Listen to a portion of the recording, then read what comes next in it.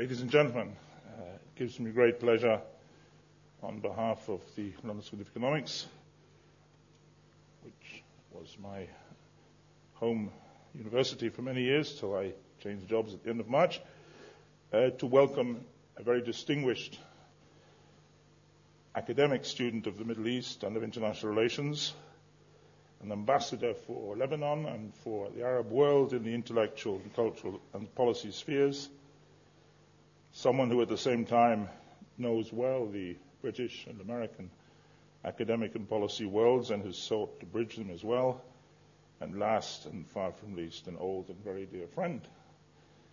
We first met, I think, about 30 years ago in what was a small town in Germany, which was then the capital of the German Federal Republic, Bonn, where we were at a conference on, I think, Saudi Arabia, the country in which Professor Salame wrote his PhD, organized by the think tank of the German Social Democratic Party, the Friedrich-Ebert-Stiftung. And I have a fine photograph of the two of us with our late friend, Dr. Nazi Ayubi. We had somewhat more hair than we have now, and he had a marvelous, flamboyant, what the English would call louche moustache, and looked very well indeed. And I intend to find a photograph of this and send it to him. Dr. Salame is now a professor at Sciences Po in Paris, but he's taught at Saint Joseph in Beirut and also at the American University. He has long-standing academic and policy links with American universities, just spent 3 months at Columbia. And he's also been, for many years, an advisor to the UN Secretary General. And it is a matter of sadness, but important to recall that after his 3 years as Minister of Culture in Lebanon, which ended in 2003, he went on behalf of the Secretary General to Baghdad and was, in fact, in the building of the UN building when probably Al-Qaeda blew it up and killed the great Brazilian diplomat Sergio de Mello and 29 others. We are very lucky to have him here. And I remember when he came back, he said something to me which in those days nobody recognized. He said, Fred, the real occupying power in Iraq is not the United States, it's Iran. And as the days pass, this becomes clearer and clearer. His books include, in English, perhaps the best-known, Democracies Without Democrats, a major work of political sociology on the Arab world published in the 1990s, an earlier work on the foundations of the Arab state, and 2 recent works, Appel d'Empire, Ingérence et Résistance à l'âge de la mondialisation, published in 1996, and his most recent book, Quand l'Amérique refait le monde, When America Remakes the World, a title ironic when he wrote it and ironic now, published in 2005 and which has appeared in Arabic and Persian. His lecture this evening is part of a series to which we owe the generosity of the French Embassy on Franco-British Europe relations, which is to celebrate the relations between LSE and Sciences Po, which have been established in recent years. And I'd particularly like to welcome here the Ambassador of the Republic of France, Monsieur Bourdeau-Montaigne, and other colleagues from France and Lebanon who have joined us this evening. Ghassan, the floor is yours.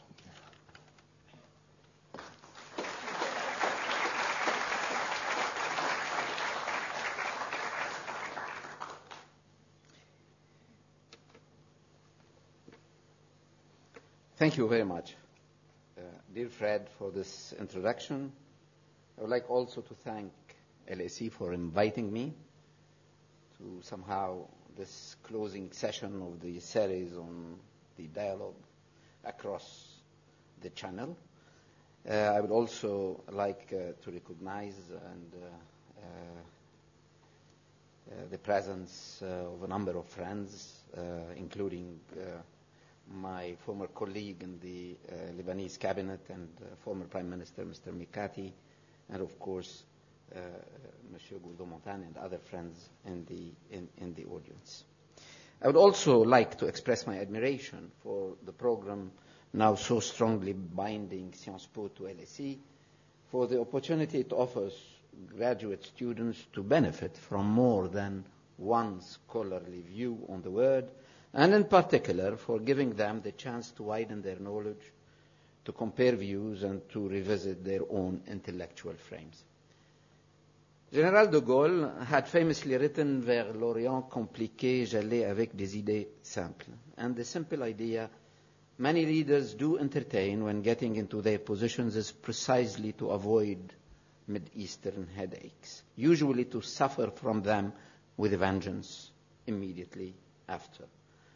Though Iraq cannot easily disappear from the screen, nor possibly Iran, nor the oil prices, nor the risks of renewed terrorist attacks, nor the pressure of immigration on public opinions, this wish has been well encapsulated in an essay by our colleague Philip Auerswald, precisely titled The Irrelevance of the Middle East, where he bluntly states, we almost universally view this region as one of paramount importance. This line of argument is so familiar that it is almost impossible to conceive of it being mistaken. Yet it is. Many leaders would say, Amen. If only this were true.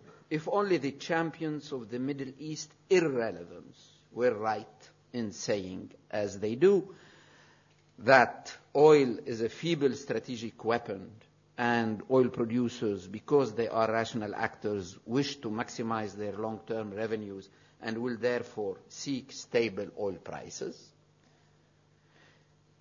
That nuclear terrorism is certainly a worry, but that the Middle East is not even close to being at the center of that threat, which needs to be sought further east in the Indian subcontinent and the Korean peninsula. That transport lanes through the Middle East have lost their importance centuries ago to the benefit of the large oceans, the Atlantic first, and now the Pacific. That technological innovation is so miserable in the Middle East. If you exclude Israel, the region produces 5 times fewer patents than sub-Saharan Africa, and therefore there is nothing to fear from that quarter. That local conflicts are part of that region's normal state of affairs, and the best way to treat these local conflicts is precisely to keep them local. Hence the conclusion, and I am quoting, the long-term importance of the Middle East is roughly proportional to the share of the world population for which this region accounts, less than 5%. The Middle East will matter less and less to most of the world. The policy recommendations that flow from this line of thinking are predictable. First, that sometimes paying less attention leads to better outcomes. In other words, you better turn your back to that irrelevant and desperate part of the world. Second, that no country in the Middle East matters enough in the 21st century to justify starting a war, and certainly not Iraq, which is possibly good news for many in the Middle East. And more importantly, third, that any country that persists in focusing intently on peripheral concerns, such as those stemming from the Middle East, risks ultimately becoming peripheral itself. A lesson those Europeans obsessed with the Middle East would better learn if they really want their union to be a leading entity in the global system. Many people in Northern Europe, including in this country, would not refute the proposition according to which too much interest in the Middle East is a waste of time and energy, not to mention treasury. It also is a sure way of adding a chapter to transatlantic tensions and a useless distraction from much more serious business elsewhere. Many would relate the statement on the basic irrelevance of this particular region to the triumph of globalization. The word is flat, as one Pulitzer-winning New York Times columnist had put it, and the Middle East, when compared to Asia or to Latin America, is left with a very modest part in it. Its fear of globalization, its archaic opposition to it, have basically excluded it from the huge movement of commodities, of investments, of ideas, of institutions and values that together, though in different rankings, are part of that movement. Others would instead detect a streak of isolationism in many Western capitals, following 2 decades of a confused assertive, often counterproductive concoction of neoliberal and neoconservative activism across the world that led to a large number of frustrated dreams and to a few tragedies, such as Iraq. I won't exclude a third explanation, so well rendered in a short poem, in a short Arab poem of the 9th century, on the fox who desperately tries to catch grapes and could not reach them and ends up saying, they are not ripe anyway. Demonstrating that the Middle East is quite to the contrary of all this line of thinking, very relevant to world powers and to Europe in particular, would probably be banal. I will not follow, to do that, I will not follow the many self-appointed experts on the Middle East who assert ad nauseam the region's absolute centrality and utter exceptionalism in world politics in order to promote their own status in their own societies, as so well analyzed by the late Edward Said in his opus magnum on Orientalism some 3 decades ago. I do not take more seriously those who do the same because of some ethnic, religious, or tribal connection to some part of the Middle East. And my intention is certainly not to repeat here the arguments of those Spaniards, Frenchmen, and Italians who have been complaining of the orientation to the north and to the east, and more bluntly to Germany's views of the whole European project since the fall of the Berlin Wall on a rainy day in November 1989, to the detriment of their countries and of their worries and dreams across the Mediterranean. Yet, it is legitimate to ask, why is this region exactly relevant to those who do not live in it? Why, in particular, it is any of the Europeans' business?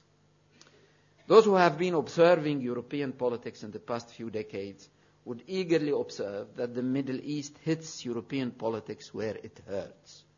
It amplifies the divide between fervent Atlanticists and those who are less so. It aggravates the sensitive and very controversial issue of Europe's optimal borders. It unveils the exclusion-inclusion divide that is at the core of any regional endeavor, and therefore it ends up questioning the very nature of the European project itself, a far from settled issue. The Middle East, in addition, opposes Northern to Latin Europe on the question of priorities, both in security and in identity matters. And Southern Europeans are torn between the temptation to try and involve their fellow Europeans from the North in their Mediterranean worries, or to the contrary, to develop a selfish relationship with the South that would counterbalance the recent shift of the EU both to the North and to the East. We have recently witnessed the replay of all these tunes on the question of Turkey's accession to the Union, on the margin of the war on Iraq, and the unfortunate remarks of a particularly blunt U.S. Secretary of Defense on old versus new Europe, and again when the French president came with his old new idea of a union for the Mediterranean. My answers go hopefully a bit deeper than being just another dip into these polemics. Why is the Middle East any of Europe's business? The first answer is to be found in its very location on the map. What does it mean to say that the Middle East is at the point of juncture of 3 continents? Is it really important? This obviously means that the area is important for international communications by sea, Suez, Dardanelles, Hormuz, Bab el-Mandeb, by air, notably for overflight rights, by land. Remember what happened to the 4th U.S. Army going to Iraq through Turkey and prevented from doing so by the Turkish parliament. It is therefore an asset when regional actors are strong enough to use it to their advantage. This is well documented in the great new volume written by Findlay and O'Rourke on the history of trade and war between the years 1000 and 2000. Published by Princeton a few weeks ago, who remind us how, I'm quoting, the only one of the 7 regions that experienced regular and direct contacts with all of the others in the world as it looked around the year 1000 was the Islamic world of North Africa and Southwest Asia. History is replete with European worries, flirting sometimes with paranoia, on the emergence of a strong power at this particular place on the world map that would prevent or at least overtax European trade with Asia. This particular fear was already expressed by Herodotus concerning the Persians' invasion of Greece, and by many, many others since in relation to the Phoenicians' control of the Mediterranean, the first and durable Islamic first expansion in Western Europe, the Ottoman Empire's permanent pressure on Vienna, Muhammad Ali, the ruler of Egypt's ambitions in the Levant, the Arabian Peninsula, and even in Greece, for which he will pay dearly at Navarino, not to mention more recently many a reaction to Nasser's Arab nationalism, to Saddam's brutal territorial expansionism, or to Iran's present and substantial regional ambitions. This certainly was one of the major reasons for the Suez War in 1956. But viewed from the region itself, a clear asset becomes a true liability when regional actors are unable to master their destiny. Extra-regional forces may consider that the countries are too unstable or too weak to be left alone in control of a Middle East that is too well positioned, too well endowed to be ignored. Therefore, there is nothing absolutely new to the most common fear one senses these days, the fear that being too close to Europe, the Middle East needs to be orderly enough not to upset the European own regional order or social fabric. The fear that being too important for world communications and transport, it needs to be orderly and quiet so that globalization flows are not disrupted by archaic political and security concerns. And last but not least, the underlying fear with local states too weak to impose control and order, a sort of a vacuum is created where other extra-regional forces may try and export security in order to fill that vacuum to their advantage. Some European and many Asian reactions to the build-up of American military power in that region after 1980 do stem from such a fear, the fear of leaving that doorway to the Indian Ocean, to Central Asia, or to East Africa in the hands of weak, impotent local powers, or, no less worrying, in the hands of some non-Middle Eastern world power. Europe has inherited these two categories of fear. It is quasi-automatically apprehensive of any emergent power in the Middle East that could impose its order on that region before reverting to the opposite fear of chaos once that power starts declining, often thanks to European hostile scheming. And this deeply rooted sensitivity, although shared by all world players, is particularly visible in Europe because of historical reminiscence and more so because of geographical proximity. Even in this era of globalization and of the much trumpeted end of distance, proximity still plays a crucial role in international politics. This is particularly true in terms of legal and especially illegal immigration, where the Mediterranean is to Europe what the Rio Grande is for the United States. Only those who know nothing about the miserable pateras trying to reach the Spanish coast, or the almost daily human drama in the Italian volcanic and extremely beautiful island of Lampedusa, can ignore the fact. Add to that the southern shore of the Mediterranean is now the first stop for sub-Saharan huge illegal immigration. Many Europeans want Libya, Algeria, and Morocco not to be strong enough to challenge European policies, but to be strong enough to be a wall protecting Europe from this new and substantial threat. Though admittedly less relevant to the northern part of the continent, proximity with the Middle East is something that neither old members of the Union, such as Italy or France, or new ones, such as Romania and Bulgaria, can ignore. This particular and somehow permanent geographical configuration largely explains the second answer to the assumption of irrelevance, a sort of a historical determinism that makes that region a permanent object of foreign interference. The Sassanids, the Macedonians, the Arabs from the peninsula, the Seleucids, the Ottomans, the European powers, of course, the Soviets, the Americans. You can't be a great power if you are absent from that scene. China had been a very big power, but it remained a regional one precisely because it did not expand to the West, but built a wall to defend itself against invaders from the West. The Mongols could have been a lasting world empire because they reached the shores of the Mediterranean and the gates of Budapest. But let's come closer to our times. World War I and World War II were also fought in the Middle East. Nobody, in this country at least, can forget Al-Qut battle during the first, or Al-Alamein in the second. The First World War helped establish many of the present states in the Middle East. The second helped precipitate the independence of some of them, as well as the creation of the State of Israel. Outside the European continent, probably no other region in the world, East Asia, possibly excluded for World War II only, has been as deeply affected by these two mainly European wars. To a certain extent, Middle East military theaters have determined the outcome of both world wars, and these in return have greatly changed the Middle East itself. The region was also to be rapidly engulfed in the Cold War. Most of the newly independent countries would have preferred to remain non-aligned, but the dynamics of international polarization forcefully inserted them in the East-West conflict. It is not an exaggeration to say that, to a large extent, the Cold War was started and was also concluded in the Middle East. Didn't it start, as Bruce Cunningham, in his superb book of history, would remind us, with Stalin's attempt to expand south into Iran, into the Dardanelles, into Greece?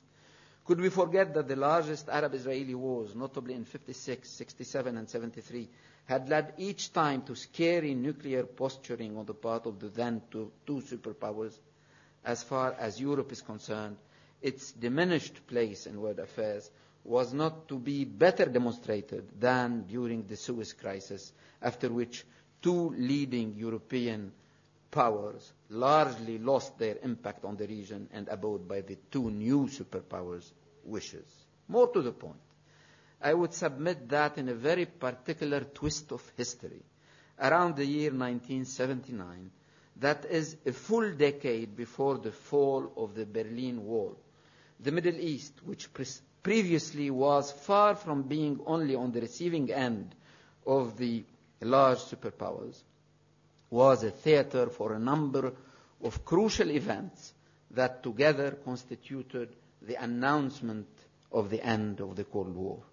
In a matter of a single year or so, 1979, 1980, the Middle East, from being a regional mirror of the East-West conflict, was crossing the line into the post-Cold War era, while the Cold War itself was not only surviving, but being systematically revived elsewhere in the world by the Reagans and Andropovs of that time, as our chair has beautifully described in one of his books.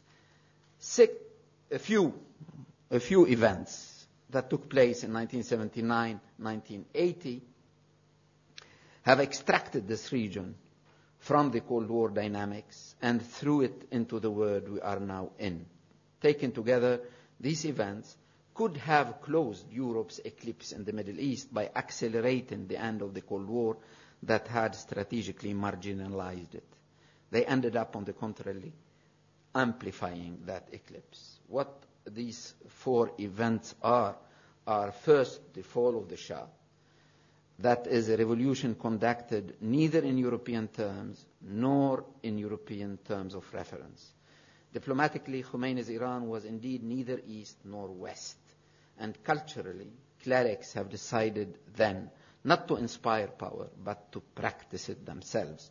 And they were following in that neither John Locke nor Karl Marx, two European thinkers, but opening a way for a third possibility, that is of the ruling faqih. Second, we had the first peace treaty between Israel and the largest Arab country in March of that year, in March of 1979. And this was also important because it signaled the end of what we used to call the Arab-Israeli conflict. The Arab-Israeli conflict was made of conventional wars that took place in 25 years, 4 times, in 1948, 1956, 1967, and again in 1973. 4 conventional wars between regular armies. All this found an end. In fact, in the following 35 years, since 1973 until today, we did not have a single Arab-Israeli confrontation of that kind. We had something else. We had, in fact, a change of the conflict into an asymmetrical war and a permanent one, basically waged from the southern of my country, but sometimes waged from elsewhere, as is the case now in Gaza. So the whole conflict was transformed with this peace treaty of 1979. The third event was, of course, the Soviet invasion of Afghanistan that led to, for the first time, the cooperation of militant Islam with the West against the Soviet Union in order to precipitate the end of the Cold War, and finally the Iraq-Iran war. That was one of the most deadliest and longest wars in the 20th century, but its logic had nothing to do with the East-West logic. While the new Cold War was raging elsewhere, it sort of put on the table a number of new paradigms that had nothing to do with the East-West. That is the opposition between Sunni and Shia, the opposition between an old empire and a new nation state, the opportunity and new paradigms that had to do much more with the sort of Iraq playing a very ambiguous role as at the same time protector and racketeer of the GCC countries, etc. All this we will have to live with for the following 25 years, but all this 1 decade before the fall of the Berlin Wall was already an indication that the Middle East was somehow announcing the world as we are in right now, much more than this by then archaic logic of the Cold War. These 4 events have together changed dramatically the Middle East, a good decade before the Berlin Wall was to fall. With a few exceptions, the European reaction was basically to ignore the strategic message and to concentrate on the rest, which was to pursue the Cold War logic in Afghanistan against Moscow, to use the Iraq-Iran war for mercantilistic purposes, helping and betraying the two belligerents, and more importantly, to ignore the fact that around that time, that is the end of the 80s, America was becoming a net importer of oil and therefore dramatically building up its military presence in that part of the world. Very little attention was paid either to the very negative effects the partial peace between Egypt and Israel had produced on regional stability, nor to the redefinition of the various domestic and regional conflicts in religious and sectarian terms, and even less to the large opportunities opened for Europe in a region that had been able to extract itself from the Cold War divide long before that Cold War was to end. In other terms, while the Suez Crisis of 1956 imposed a substantial marginalization of European influence, soon to be compounded by the French departure from Algeria in 1962 and the British withdrawal from the Gulf in 1968, the 1979 events opened a post-Cold War logic where indigenous forces, mostly in the name of Islam, were fighting against the two poles of the Cold War, first against Moscow and Afghanistan, and later against the United States almost everywhere. 1956 was a relative defeat for old Europe. 1979 could have been a new opportunity for Europe if only Europe was not then so busy reordering her own house, redefining her own borders, and revisiting her own project. The triumph of the first religious revolution, the peace between Israel and the largest Arab country, the war between Iraq and Iran, and the Islamic mobilization against Moscow and Afghanistan made 1971 as important in the Middle East as 1989 was going to be in Europe. Europe will, however, take some 15 years before contributing a constructed approach to that region. That is the Barcelona process, launched only in 1995, a process that was going to be too little, too late. It compared miserably with Central and Eastern Europe in terms of aid, of investments, and most importantly in terms of the availability or not of the famous golden carrot of access to the Union itself. On the conceptual level, it introduced a geostrategic frame that is the Mediterranean. Nobody I know around the Mare Nostrum has ever been happy with. Although we all recognize that we have olive oil in common, it is hard to find anything else. The Mediterranean is a euphemism that tries to drone specific issues, such as Turkey's accession, Europe's inability to export security to the Middle East, and the unique dependence of the Maghreb countries on European markets, as well as its migratory challenge into the artificially constructed concept of the Mediterranean. Like any regional frame, it is defined by those included as well as by those excluded. And the exclusion of the 8 countries bordering the Gulf is, as we shall see, another weakness, very hard to sustain in the future. Europeans recognized at last that the Middle East was of their business, but their response in its geographical frame, in its objectives, in the methods to be used, drew very little on the Europeans' own long familiarity with the Middle East and their excellent knowledge of it, and very much on a few bureaucrats' abstract ideas. Those bureaucrats would not understand why my third answer to this lecture question would be to point to the huge symbolic resources one can find in the Middle East. Beside the geographic location, the long history of foreign interference, the Middle East is Europe's business because this part of the world is endowed with non-material resources that make it a magnet for a substantial part of humanity, and to Europeans in particular. We indeed are now in the midst of a culturalist wave.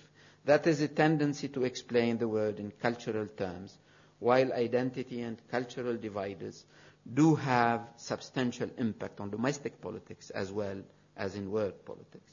Europe itself is not immune to the cyclical return of culturalism as an important ingredient in its Weltanschauung, recently illustrated in the debates about its relationship to Christianity or on the way to deal with immigration. On the left, notably with Emanuel Wallerstein's ideas on the emergence of competing geocultures, as much on the right with Lord Scarborough, Michael Lind, and more recently Samuel P. Huntington's propositions on a clash of civilization, social sciences have been invaded by a culturalist paradigm, a trend already observed in many past episodes of European history in the 16th century following discovery of alien cultures, as well as during the Enlightenment period. A return to culturalism apparently fits those periods of time when history seems to be progressing at too rapid a tempo, bringing its load of tremendous change to people's daily life, when well-established ideologies, like the ones well-established in the 20th century, socialism, nationalism, are clearly rejected, or when encounters with other people from other traditions become more frequent and more intimate. All these 3 conditions appear to be met these days in what we call globalization. In a world invaded by identity politics and in social sciences dominated by culturalist paradigms, the Middle East just feels at home. Modernity and modernization presupposed a social transformation. Identity politics presupposes a return to primordialism, or more precisely, a manipulation of traditional divides by very modernized elite, what others have rightly called a reinvention of tradition. At this game, actors in this part of the world are extremely well equipped and all the more tempted to play that tune that it precisely has a word rather than a local impact. This is particularly true of religious identity markers. In a globalized world where identity politics plays such a crucial role, religion also feels at home. It so happens that being the source of 3 important religions at the very least, in fact many more than that, the Middle East can use and manipulate at length its symbolic resources as exporter of faith. I have said elsewhere that the Middle East exports only 3 types of commodities: people, petrol, and prophets. And it seems to me that in a globalized world dominated by identity politics, this mix of people, of prophecies, and of petrol often contributes to the rest of the world well-being, but sometimes sets the whole world on fire. Being transnational by definition, religion is vindicated by globalization. In 1648, when Westphalian treaties were signed, the Pope then, rightly feeling that state sovereignty was detrimental to religious power, decreed that the treaties were null, void, shameful, unchristian, and so until the end of times. In its multiple definition as faith, as an institution, as a language, as a market, religion as a faith, as an institution, as a language, and as a market, religion feels squeezed in a world of nation states, but it flourishes with the triumph of globalization. All this makes the Middle East even more relevant, my friends. Nothing can illustrate its crucial importance as depository of symbolic resources with word impact as much as the rewriting of the Crusades. In the West, in Britain in particular, the Crusades are now viewed far from what we used to learn from Sir John Runciman's 3 volumes epic, as something where faith, the fear of God, the redemption have been the basic motivation of these crusades. On the other side, the crusades are a typical metaphor in Osama bin Laden's language, and so for many reasons. Because the crusades are an external intervention, because they lead to settlement, as the Israeli case would show, that they are done in the name of religion, that the mobilization is popular and also for bin Laden and this acolytes, because it has a happy end. At the end, the Crusaders were defeated. So the Crusades is now a sort of being rewritten in the West, but also being used as a metaphor in the Muslim world. More recently, Orientalism has been very much intertwined with that, as so clearly depicted by Edward Said. I will not go back to it. But the truth is that it is hard to find a single place in the world where conflicts on real estate in a very small city such as Jerusalem seem to be so important for the Jew in New York, for the Muslim in Kuala Lumpur, or for the Christian in Sao Paulo. You would easily meet Jews around the world deeply committed to keeping intact their imagined Eretz Israel. You would also find Christians who ask you only about the fate of Iraq's Chaldeans, and you will find Sunni and Shia in India or in as far as New York, deeply troubled and sometimes entirely aligned on the Sunni-Shia confrontation taking place in Iraq and to a certain extent in Lebanon. Being transnational by definition, Islamism is frustrated by the Muslims' poor standing in world politics. It seeks to correct that state of affairs, sometimes through violent means.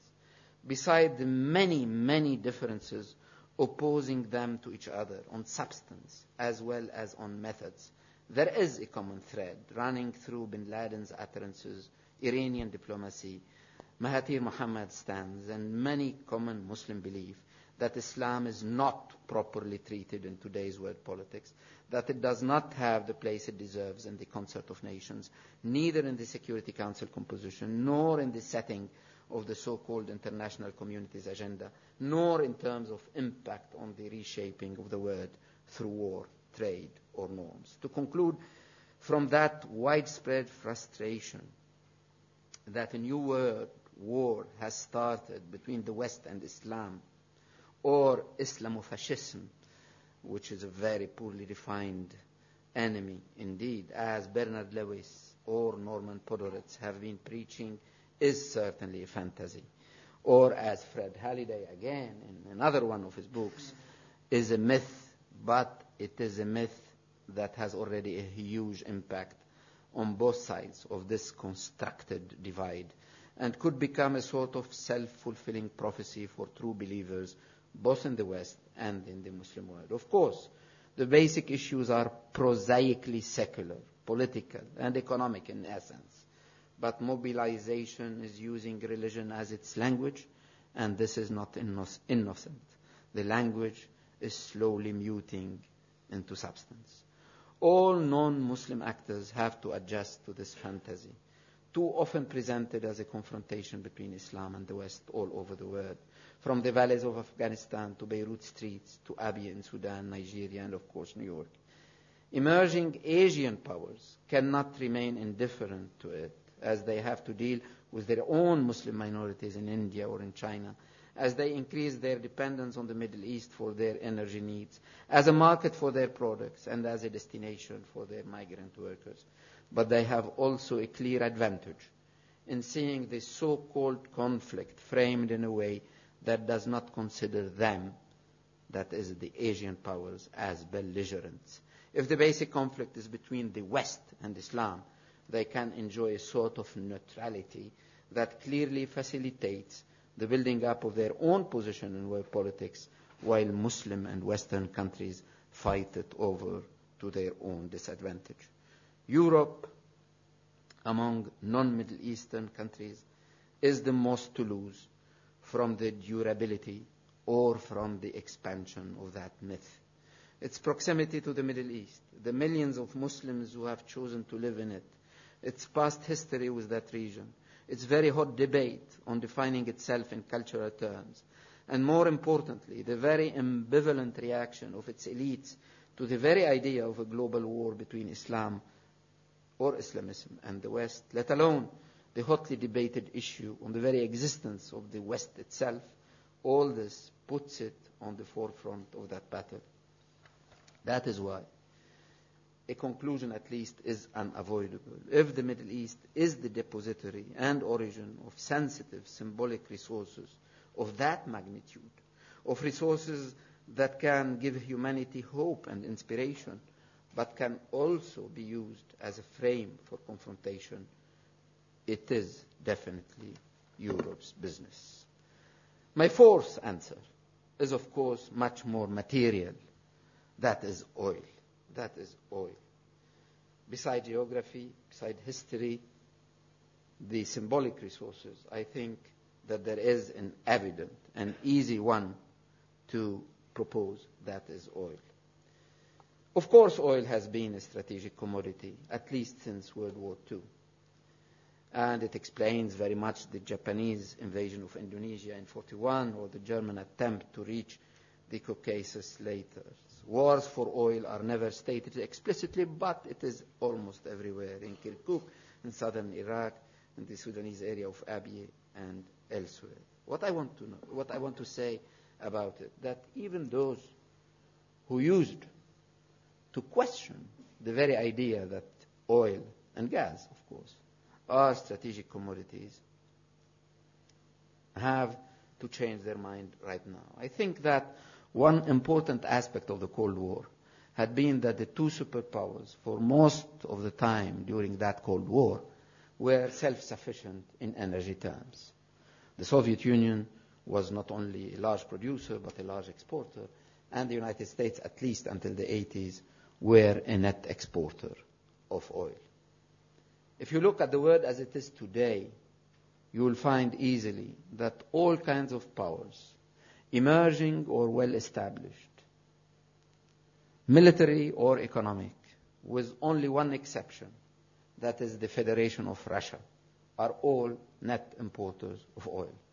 So what was not a strategic commodity in the Cold War, because it was too cheap and because the two superpowers were self-sufficient in it, is no more the case right now. And oil is even more of a strategic commodity when the market is tight, because the gap between the supply and the demand is narrowing by the day. It was like 5 million barrels a day on a world demand of almost 85 million barrels a day. It is now less than 2 million barrels a day between supply and demand. And what we have is really a decline in the number of big discoveries all over the world. I remember very vividly a few months ago here when the president, the CEO of Total company, was speaking once, and he said before a large audience in one of the West End hotels that basically we should recognize as CEO of oil companies that we are not finding much oil, and that anyway most of the oil produced in the world is in the hand of national companies, like 85% now. I remember that like 10 or 15 minutes later, the oil barrel took like $2 more. And I hope the relation was not that automatic between that utterance and the oil barrel. But it so happens that the Middle East, or the greater Middle East, or the Arab world, or the Muslim world, I leave it to you to define it, has a very, very specific place in that respect. The Gulf itself, today, 40% of all oil traded in the world goes through one place, that is Hormuz. If you take the Arab world, then you will have 31% of all oil production and 45% of all oil exports go from the Middle East. And if you put together the combination of this fantasy of Islam versus the West on the one hand, and if you are reminded on the other that basically 70% of all oil reserves are in Muslim lands, then you would come to the conclusion that there is something wrong here, or at least that it is very hard to reconcile these two basic data. It also happens that, contrary to books and to other things, oil and gas cannot be delivered by Amazon.com, and therefore you need pipes, you need to secure these pipes, and you need for that to have orderly and quiet places, not only where these commodities are produced, but also in the places where they go. And to compound all this, with $126 for the barrel, oil produces a lot of money, and in fact it produces a very important market for all kinds of products in the same places where this oil is produced. So it is the most banal thing to say that oil is my fourth answer to those who believe that this part of the world is irrelevant. However, I would add a footnote to it, and this footnote is, in my view, extremely crucial. And the footnote is the following. There is a disconnection between military might in that part of the world, on the one hand, and dependence on the oil from that region on the other hand. Basically, if you look at the new pipelines being built, you will see easily that they are basically being built towards the east, because energy demand in China, in India, and elsewhere is growing by the day. And in fact, it is really possible that by the year 2030, China, instead of the United States, will be the first importer of oil from mainly the Middle East. But if you look at the military map of the world, you will see that the United States of America, which imports less than 20% of its oil from that part of the world, is by far the most important military power. And this also applies to trade with that part of the world. There is also a disconnection between trade, GCC trade, but also Middle East trade with the other parts of the world and the military deployment. If you look carefully, you will see, for example, as far as the GCC is concerned, since now most of the second GDP in the area is in the Emirates now and not Egypt. Egypt comes only third after the Saudi Arabia and the Emirates. You look and see the trade figures, and you will discover easily that only 10% of the foreign trade of the GCC goes to the United States of America, while 1/3 of that foreign trade goes to Asia and another third to Europe.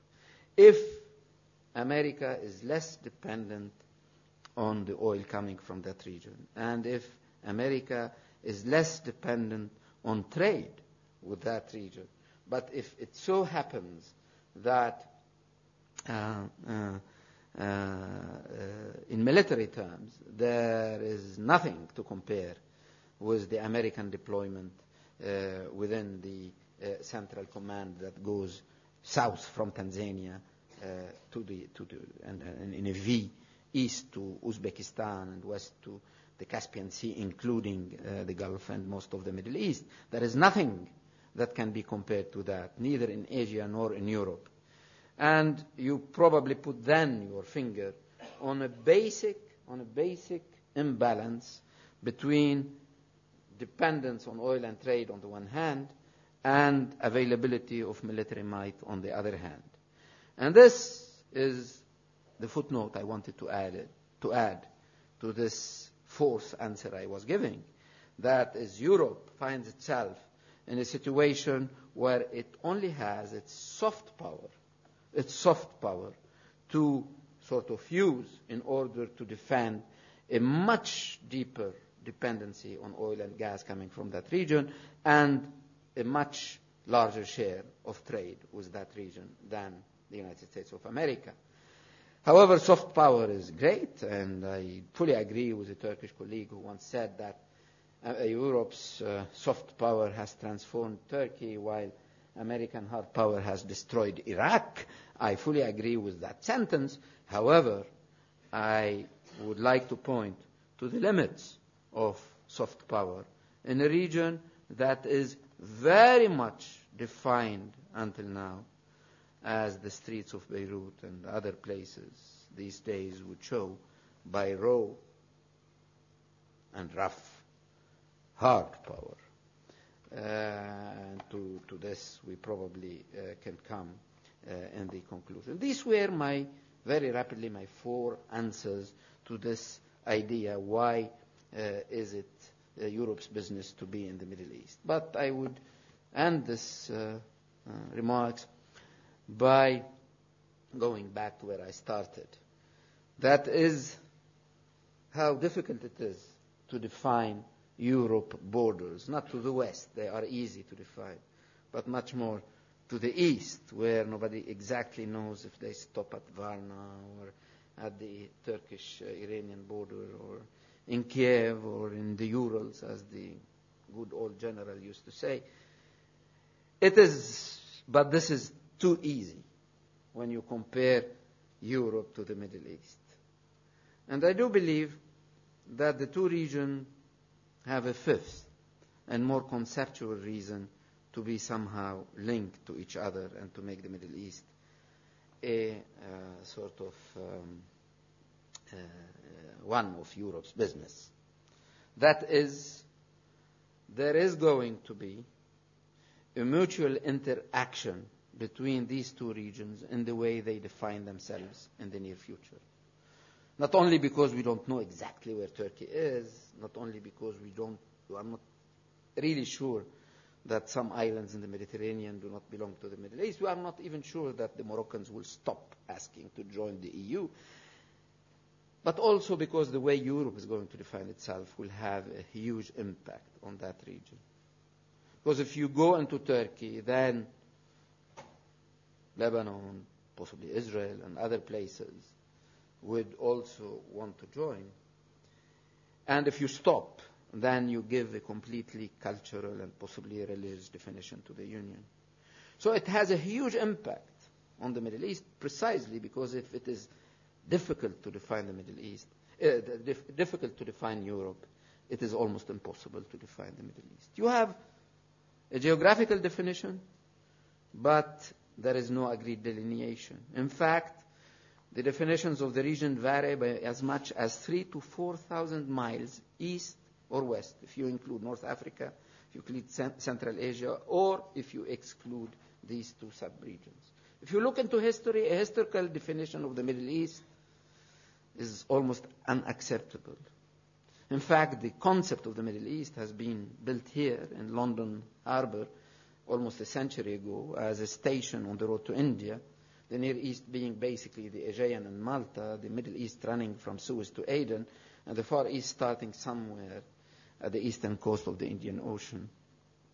But this had to do with maritime traffic at that time, starting in London, and nobody likes it now. So how about a cultural definition? But it is very hard to accept a cultural definition, because it was the culture that created that interest, that acted dynamically along with brute political, economic, and military rationales. And therefore, a cultural definition of the Middle East will make it almost extremely controversial. So why not a psychological, by saying that the definition of the Middle East is a definition along the perception of the people inside. Those who believe they belong to the Middle East are in the Middle East.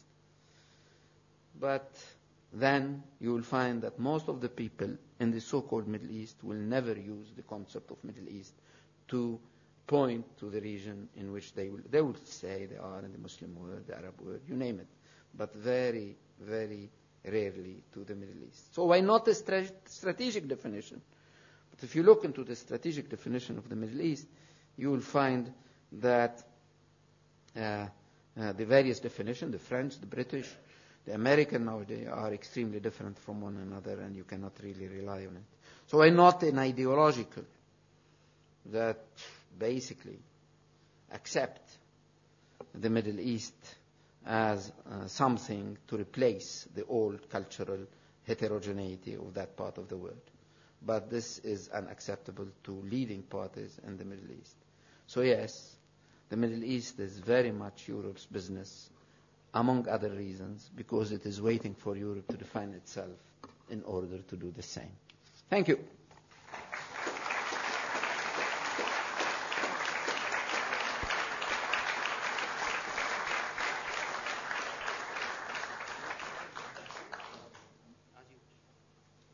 Thank you, Ghassan, for a very stimulating and wide-ranging introduction to this question. As you were saying, there are many ways of establishing the historic relation of Europe and the Middle East.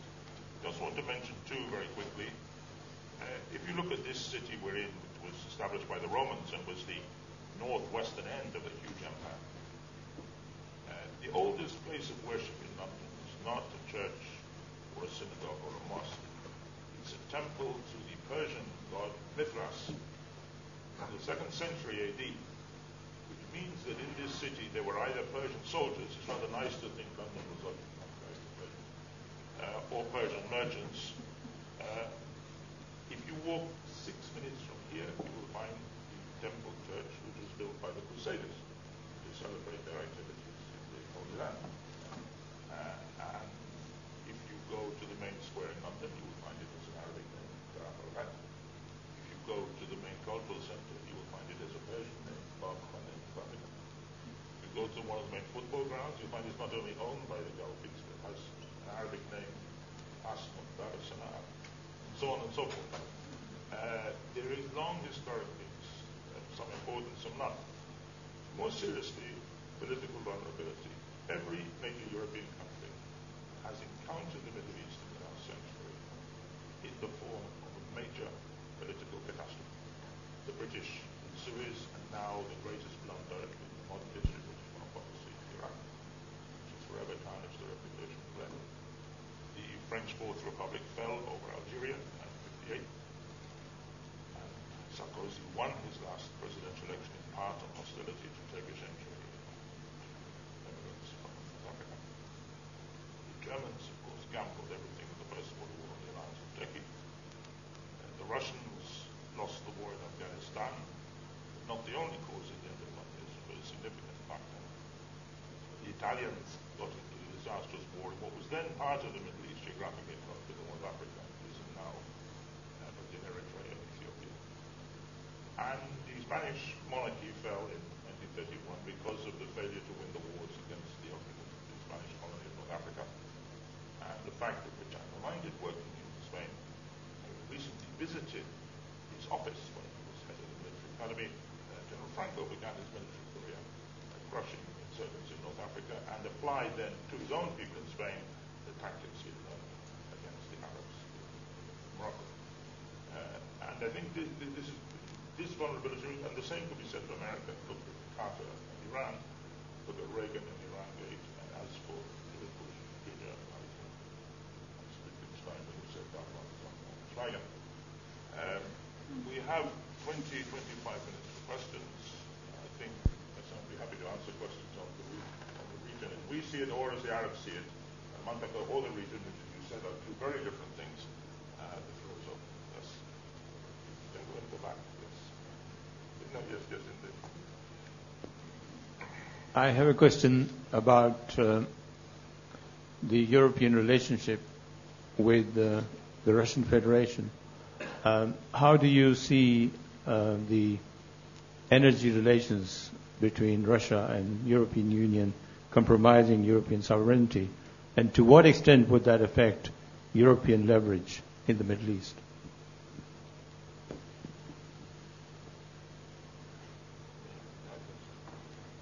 Well, this is a very strategic issue. I mean, we used to say that the oil is $100, it would be a disaster.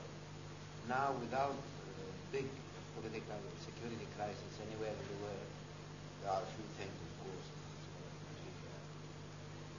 but without big crisis in the world, we are reaching the 125, and one can imagine what this means. It is also the case now for gas. Gas was not a strategic commodity for a long while. It was basically gas was a regional commodity rather than a world commodity. But now, with the development of LNG and major sort of export of gas, gas is becoming also a strategic commodity. And with the fact that we now have a spot price for gas, in the past 2 years we started having a spot price for gas, and not only for oil. It means that gas is also developing into that. And with the fact that there is a huge demand on gas in the gas and oil producing countries, notably in the Gulf, gas is also becoming a strategic commodity. At this point in time, we had the sort of crisis in European deliveries last year, 18 months ago. This is not innocent, at least for 3 reasons. The first one is that oil is becoming a protection against foreign intervention. If oil reaches $125 without a major political crisis, you will think twice or 3 times before attacking a new military target that will push the prices into the 200 and 250. Therefore, from being a target, from being a magnet for foreign interference, oil is possibly speculation, becoming a protection by the oil-producing countries, and why not, by Iran, to mention sort of usual aspect these days, as a protection, being producing such an amount of oil and gas, is becoming a protection when the prices are not $5, but $125. The second observation is that as far as Russia is concerned, it has been transformed. I mean, the fact that oil and gas have been important commodities and these days gradually overpriced commodities, it has given Russia much earlier than a lot of people expected a new impact on world politics that is translated sometimes crudely in political terms in dealing with Russia's neighbors, in dealing with the EU, and even in some other fora such as the Security Council. And my third observation is that this is not leading to the institutionalizing of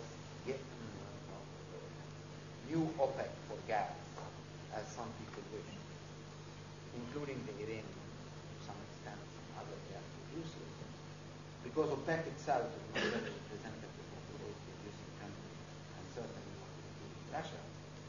But my feeling is that you do not need much coordination among producers, that is, among Middle East and Eurasian producers, when the market is so tight.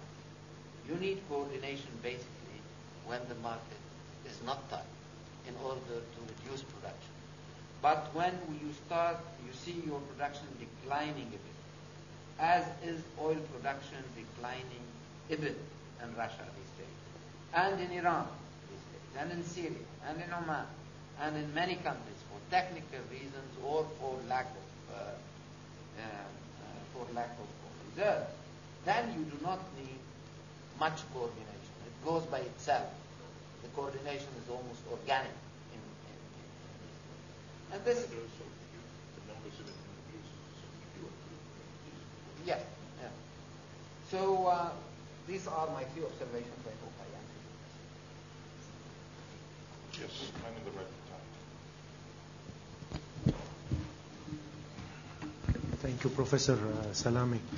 You gave a comprehensive view of the relationship that one finds difficult to point anywhere that could ask you a difficult question.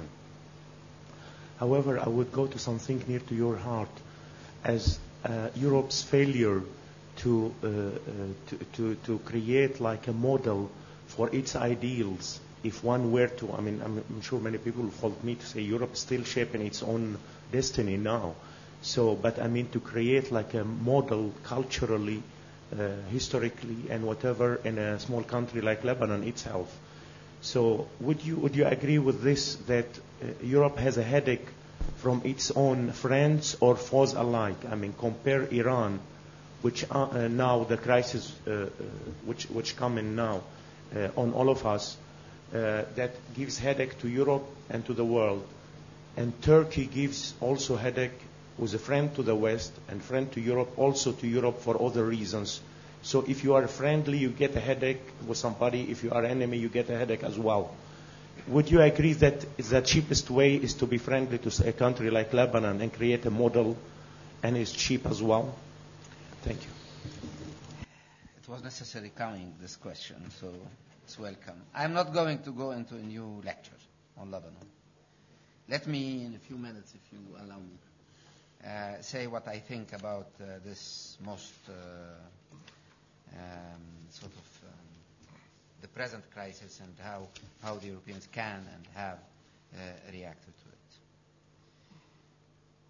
to it. There could be a number of readings of the present crisis. I will offer mine, and you can refute it, of course, and I'm sure that not everybody is happy with it. But it is mine, and you can do with it whatever you want. I do believe that the crisis in Lebanon is basically part of a much larger crisis that is now opposing very clearly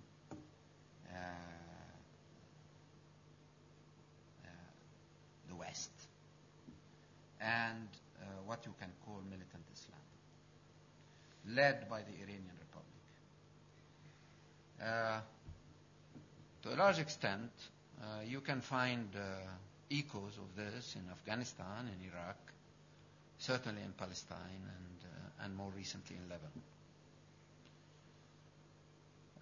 The problem here, when you look into non-local actors and how they can behave, is you have basically three ways of sort of behaving.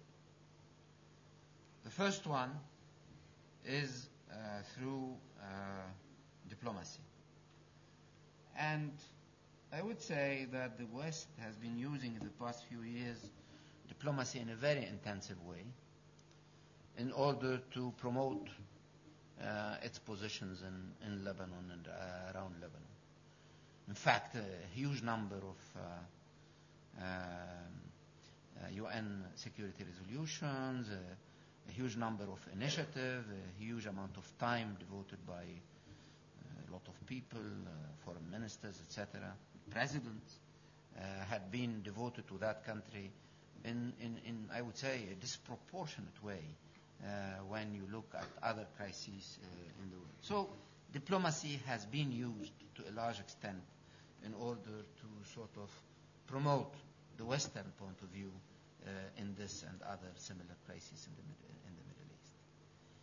The second method is the economic one, and this also has been used. A number of economic sanctions have been imposed in the Middle East, sometimes bilateral, sometimes multilateral, European, sometimes through the Security Council, on a number of actors considered as behaving in an improper way as far as Lebanon is concerned. However, a third was not used, and that is the military. And here you can see the limits of diplomacy and the limits of economic sanctions. Limits of diplomacy, when you have to face up to actors who are ready to play asymmetrical wars, especially since 1973, almost everywhere. In Afghanistan, in Lebanon, in Gaza, elsewhere. What do you do with them? Diplomacy doesn't work with them. And economic sanctions do not really work with countries where basic food is subsidized and where there is some kind of self-sufficiency in agricultural and energy production. Therefore, the two regular instruments of intervention in Lebanon and in similar crises in the Middle East have been used, and intensively so, in the past 4 or 5 years. But to an effect that is, let's say, limited.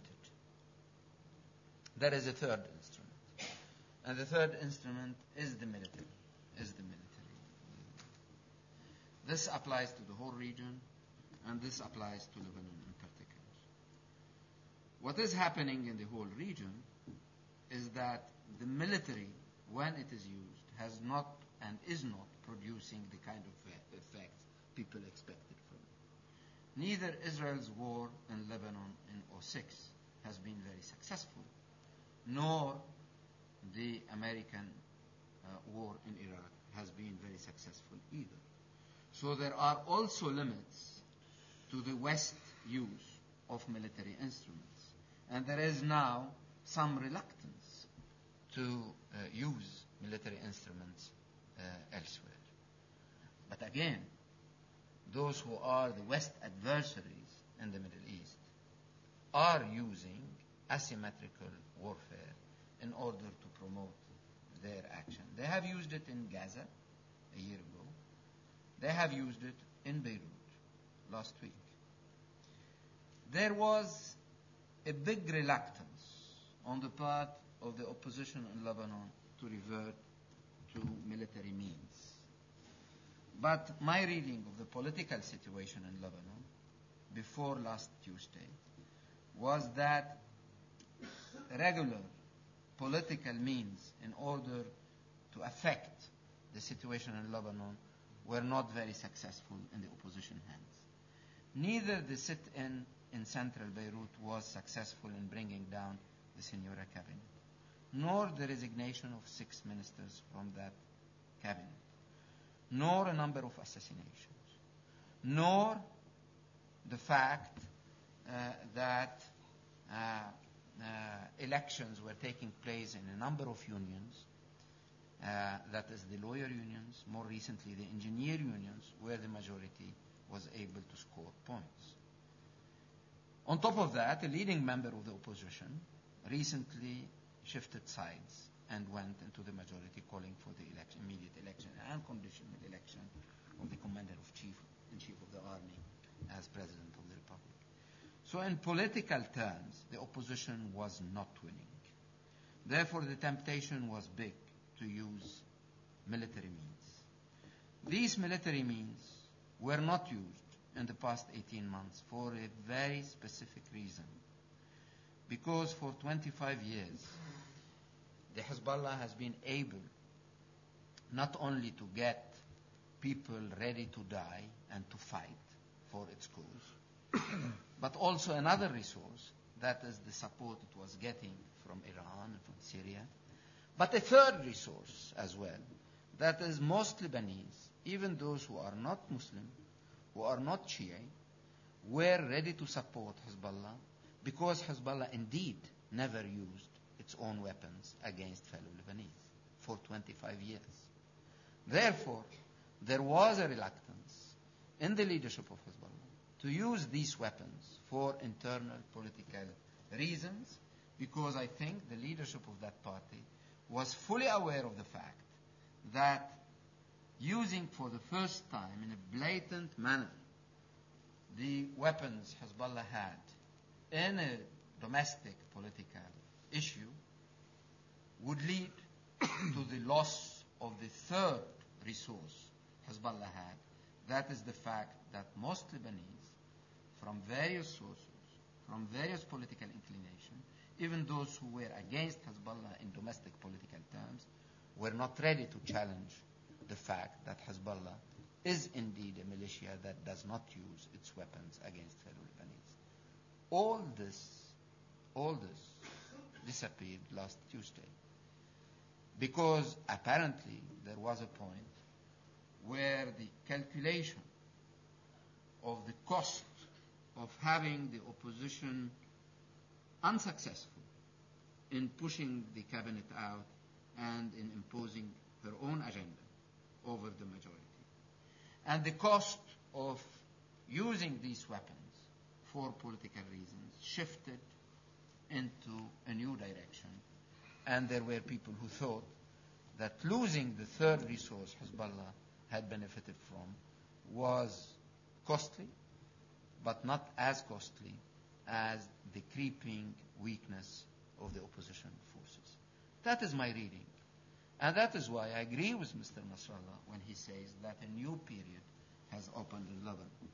Because from now on, the possibility of the use of Hezbollah weapons in a domestic conflict is a precedent. What we witnessed last week is a precedent that could be repeated in the future. And on the other hand, there is a number of Lebanese who will now change their own reading dramatically of that party. And therefore we are now in a new period of time where this connection of Lebanese of various political positions ready and willing to solicit foreign intervention, foreign that is Eastern or Western, and of Eastern and Western countries ready to intervene in Lebanon, transforming what we would like to see as a country into practically a battleground. The risks are higher than ever for this transformation.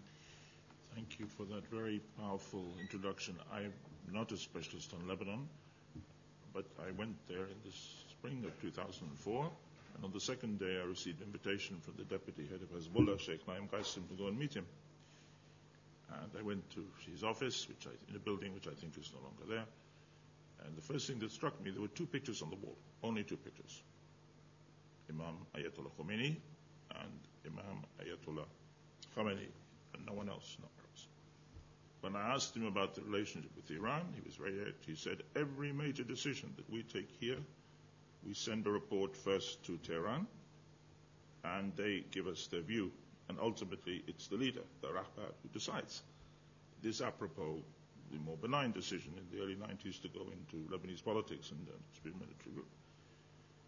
So the question, which is latent in what you're saying, is who has taken this decision?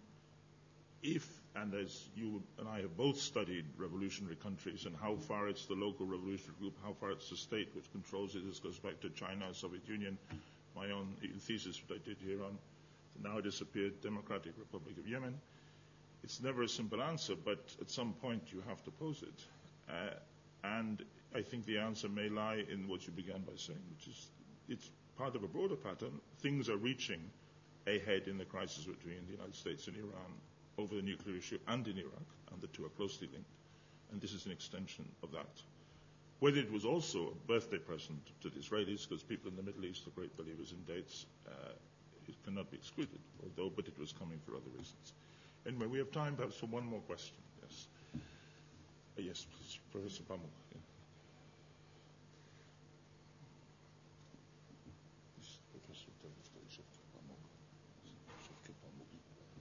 You spoke very eloquently about why the Middle East is Europe's business. However, Europe faces a lot of constraints as it goes about its business in the Middle East. I know it's a difficult question, but would you care to elaborate how this business should be conducted? Through what means should this business should be conducted? I think this is a very strategic question indeed. I do believe that the basic means used by the European Union in the past 20 years or so belong to what we call now, I know it became an industry now, or Joe and I transformed it into an industry, what we call soft power. That is being a model for the others in terms of governance, in terms of regionalization, in terms of being a beacon for transformation, and use foreign policy as a transformative process in order to affect the way these governments operate. Second, so first being an example, being a model. Second, use positive conditionality in your dealing with the various countries in order to bring them into doing certain things or enacting certain legislation, and this produced a lot of impact, I think, in your own country, Professor Pamuk. And it also produced some effect in some other countries, notably countries such as Morocco. The third mean was to play a quasi-security role, but that belonged to the soft rather than to the hard power. That is the attempt to play some role in monitoring the gates between Gaza and the Sinai, and some role in monitoring the Palestinian elections, and some role in training the Iraqi police recently, which are, which can be viewed as security operations, but are mainly soft power rather than military action or hard power projection, as is the case. There is a fourth attempt, and I am really worried about the future of this fourth attempt, not because it happened in my own country, but because I viewed it as a model for the future that is now very much threatened since last week. That is the recomposition of the UNIFIL in South Lebanon. The Europeans were extremely reluctant to play this hybrid role, half soft and half hard, that was asked of them in South Lebanon through the new UNIFIL, not the old one, which was entirely useless, but the new one that certainly did not apply Chapter 7 of the UN Charter, but applied what we technicians would call Chapter 6.9 of the Charter. That is almost everything that is in Chapter 7 without the reference to it.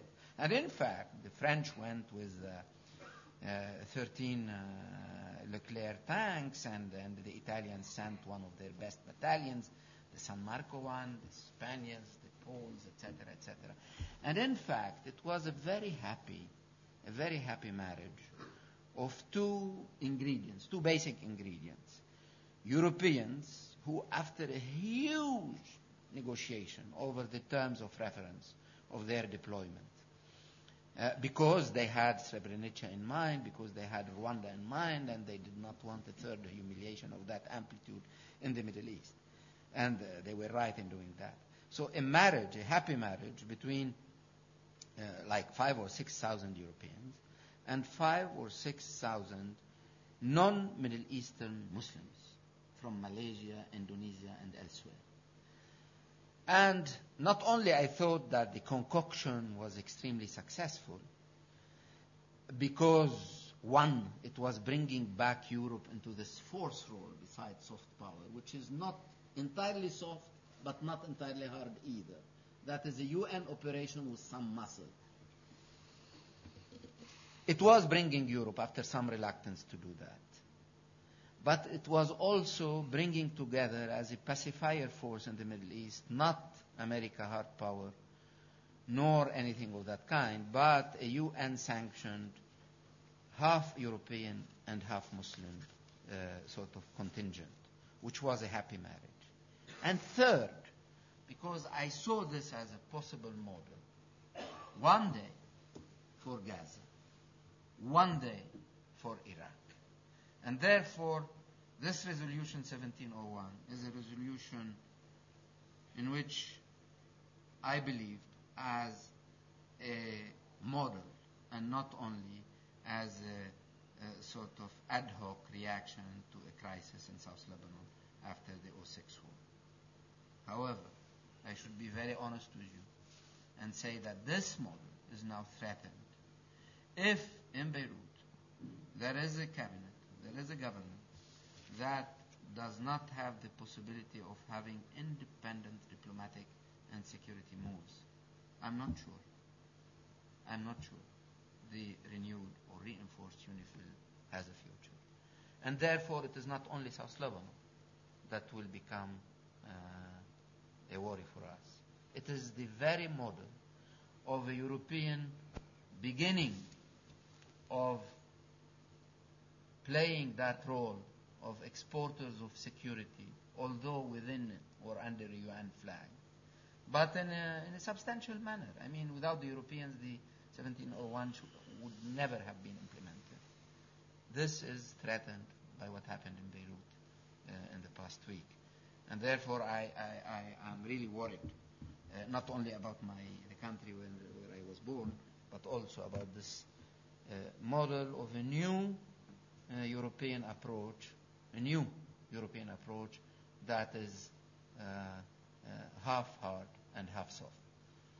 The real problem, the real challenge remains that the Middle East is a paradise for what we call in our jargon the realist school in international relations. That is power politics as a rude, rough, naked projection of force. And therefore, the Europeans have had a big problem emphasizing their huge capabilities in soft power in a region that, let's face it, shares with the largest Atlantic power over the ocean a deep belief in the utility of military might. Unfortunately, we have to draw the discussion to an end. Now it's just after 8.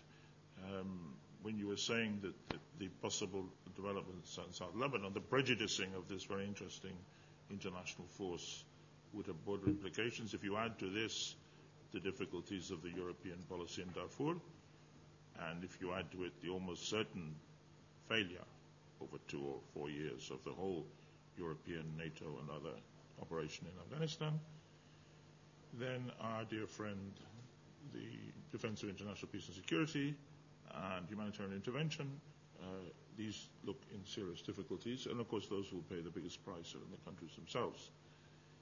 Ghassan, I'd like to thank you very much for this. It struck me as you were talking in your 4th section about the symbolic and discursive role of the Middle East, how it was you, a Lebanese professor, who was bringing the French and the British together, bringing Sciences Po and LSE, for which shukran, and we thank you very much, and hope you will continue this important soft power and mediatory role. Just one final reflection on Europe and the Middle East. You mentioned the importance of the Iranian Revolution. You will recall 40 years ago when the French students demonstrated, the reply of the French right some weeks later were massive demonstrations in the Champs-Élysées, led, if I recall, by Monsieur Pierre Mendès France, the former Prime Minister, and which led finally to the Gaullist victory at the end of June. And although I was an enthusiastic supporter of May 68, some of whose hours and nights I spent in this very room, I always say that May was followed by June. During the Iranian Revolution, at one point the Shah was protesting to his advisors, saying, look, I've given the middle classes prosperity, I've given them to travel, I've given them jobs. Where are they? Why aren't they demonstrating in the streets like de Gaulle's people did in the Champs-Élysées? And the minister replied, Your Majesty, because they are all also walking and having coffee in the Champs-Élysées. And they had already left the country. So I'm sure this and many other similarities will strike us. Thank you for bringing these questions here. On the matter of our responsibilities and Professor Pamuk's very delicate word on which many volumes can be written on the constraints, I would draw attention to one constraint which concerns us here and which I've spoken many times in this room, the lack of people in Europe who know the history, the languages, the culture, the elites and the non-elites of this region. We are woefully ill-served, and in academic life, in business, and in public life in this matter. We are at times overwhelmed by a sea of charlatans and innocent experts, and if we are going to engage with this region, which was prosperous and civilized when we were all in the trees, we might do well to put more effort and thought into this, not into centers with a study of Islam or globalization, but into actually studying how these societies work. And I fear we're a long way from that. Thank you very much. Thank you.